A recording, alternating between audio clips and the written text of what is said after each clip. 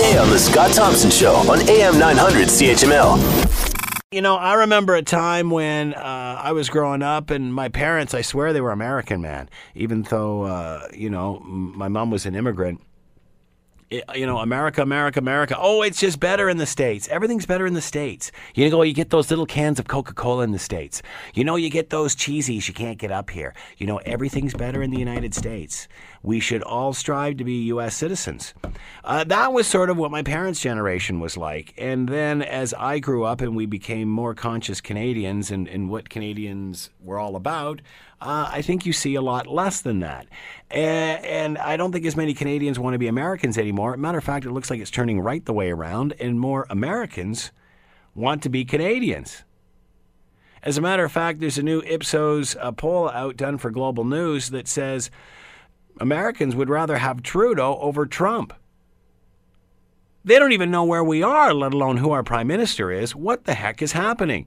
To talk more about all of this, Theo Sellis is with us, registered family therapist, president of Integrity Works, and he is with us now. Hello, Theo. How are you today? I'm doing well. I didn't grow up with that, Like, my parents never sort of presented the idea that really? It was better in the States. We used to travel. We used to pack up the car in the tent trailer and go down to Myrtle Beach every summer. And my parents would just rant and rave about how great it was in America. And I just don't think this generation has that. Maybe your parents just weren't as patriotic as mine. My buddies and I used to load up and go across the border to get cheap beer and chicken wings. Maybe we thought the chicken wings were better, but yeah, that's that's also a big draw too.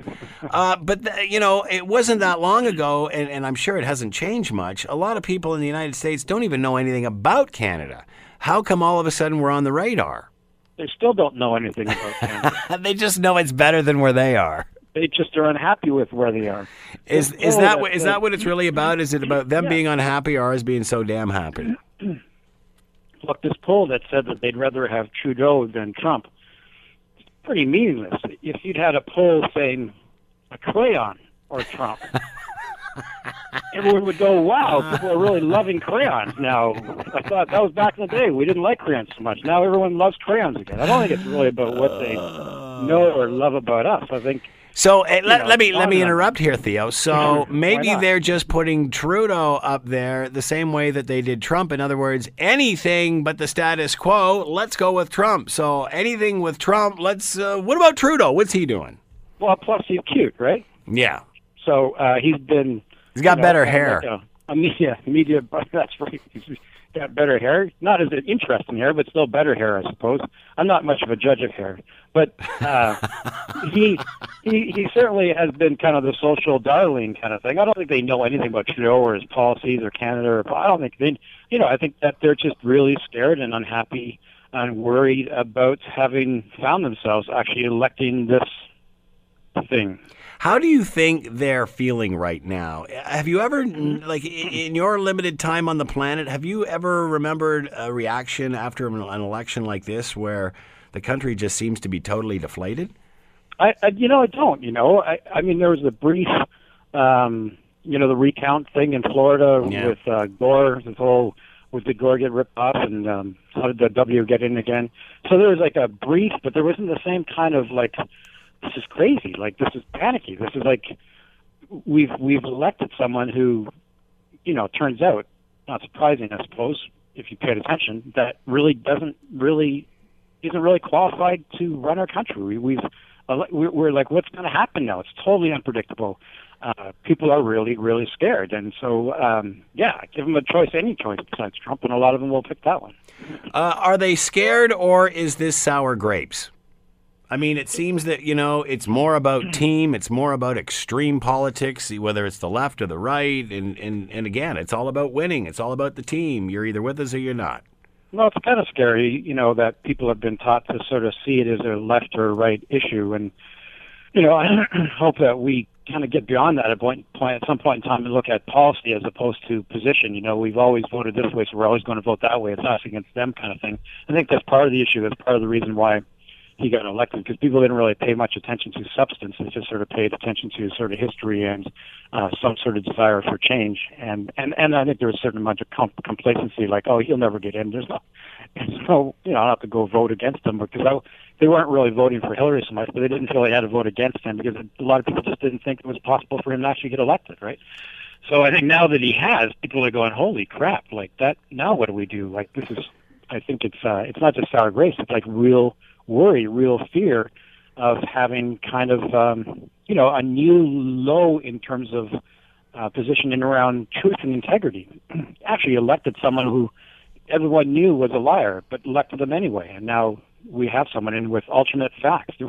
And people don't know what to expect anymore. It's terrifying to have someone call up another leader, world leader, and then abruptly end the conversation after yelling at them. Like, that's pretty scary, right? How are we gonna cope? So people just don't know what to do anymore. People don't like that sort of unpredictability. It scares them.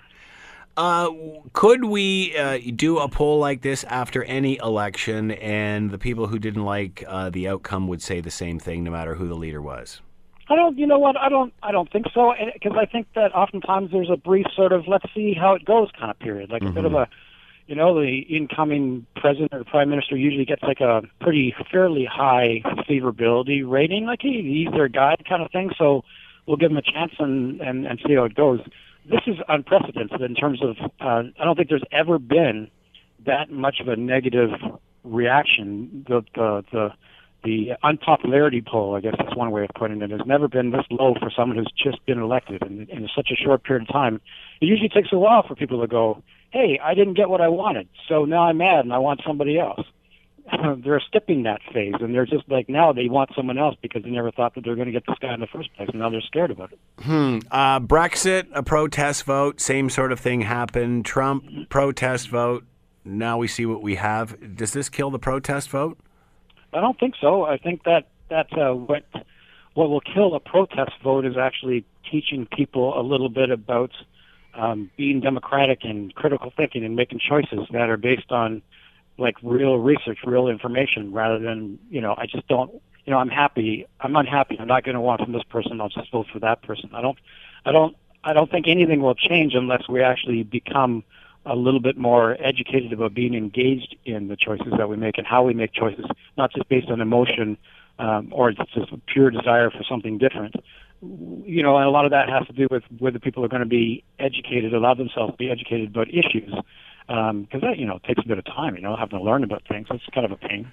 Yeah, and all that reading and stuff. I know, reading and thinking. Oh.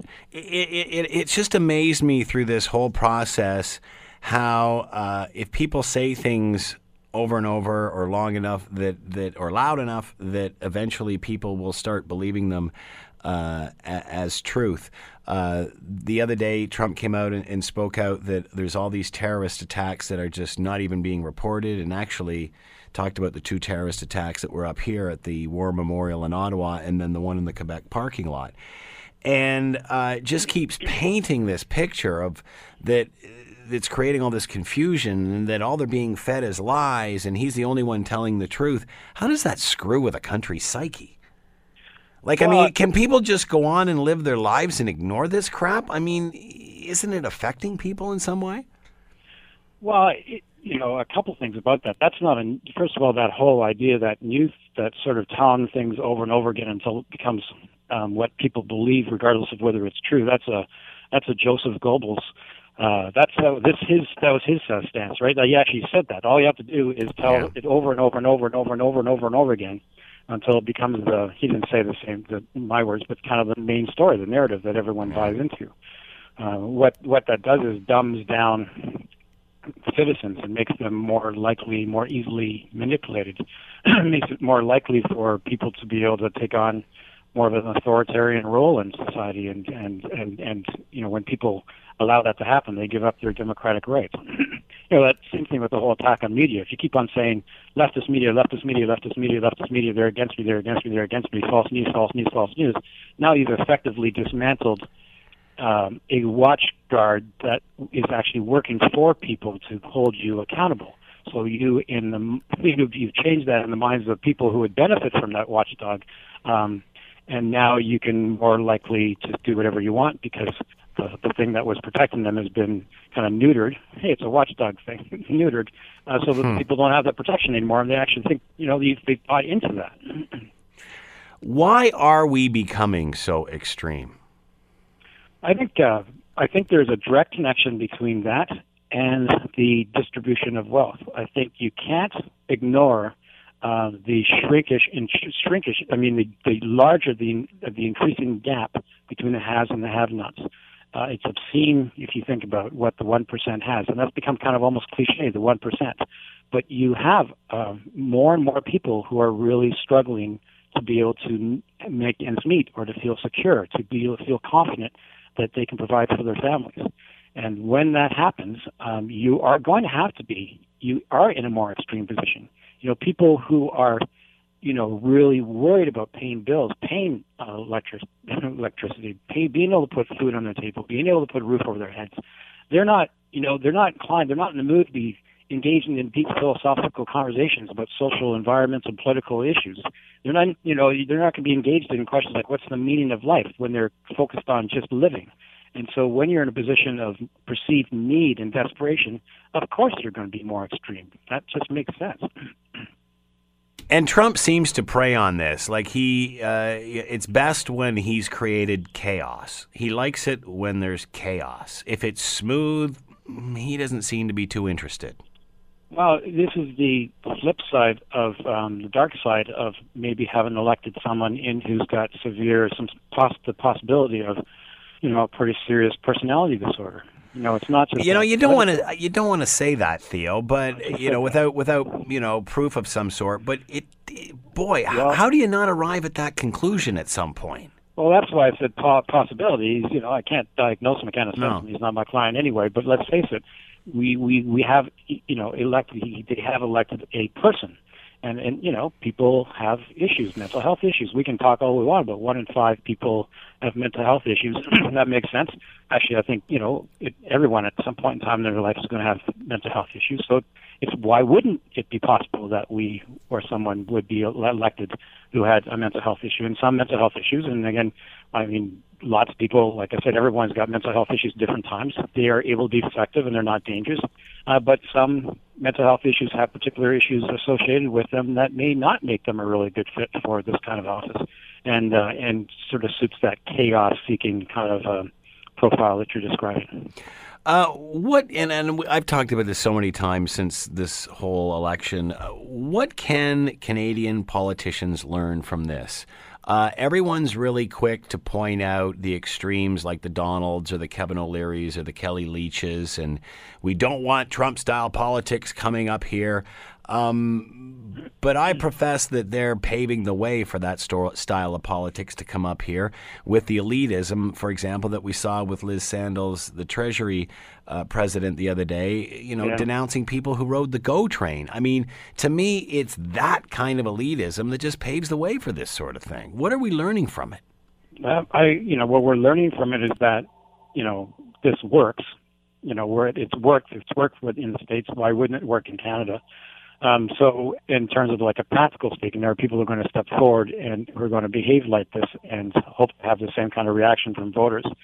In terms of what our politicians are learning who don't want to be like this, I'm not sure that they're learning much. When you hear comments like that, I mean, it just makes you got to just shake your head. Like, how detached do you have to be from the people who you're counting on to support you and to reelect you at some point in time, to be so minimizing of them, to be so dismissive of them? Like, if you really want to, win the hearts of people, you have to actually show that you know them, that you understand them, that you care for them, that you love them, and that their cause is yours, as opposed to, you're just in it for yourself so you can get another 4 years at the trough. Do you think this is as turbulent at time as it was during the civil rights movement of the 60s? Well, it's sort of like, getting there. It's hard for me to say. I mean, I didn't, wasn't sort of aware at that particular time because I was so young. But I mean, it's getting that place, and I think it's got a potential, hopefully, for some real pauses that way, because that was a time when a lot of people actually got engaged and started marching and becoming more active, and so I'm really I have to be positive about this next 4 years. I have to find some way of being able to kind of get through this and so the thing that I'm looking at is that maybe this will be kind of like a tipping point. Like this might be like this, holy crap, something has to be done. If it's gotten to this point, if we've hit Trump bottom, then maybe we really got to look at who we are, our own democracy, who's being left out, why were people so angry, why did he get voted in the first place? I mean, I hope the Democratic Party really looks at that and says, like, where did we go wrong? Where did we fall short? My belief is that if they had actually not undermined Bernie, he would have been the change that people would have elected, and he would have been the president at this point. But they took the safe route, and I think they're getting burned for that. So maybe it's time for them to overhaul their party and see what they stand for.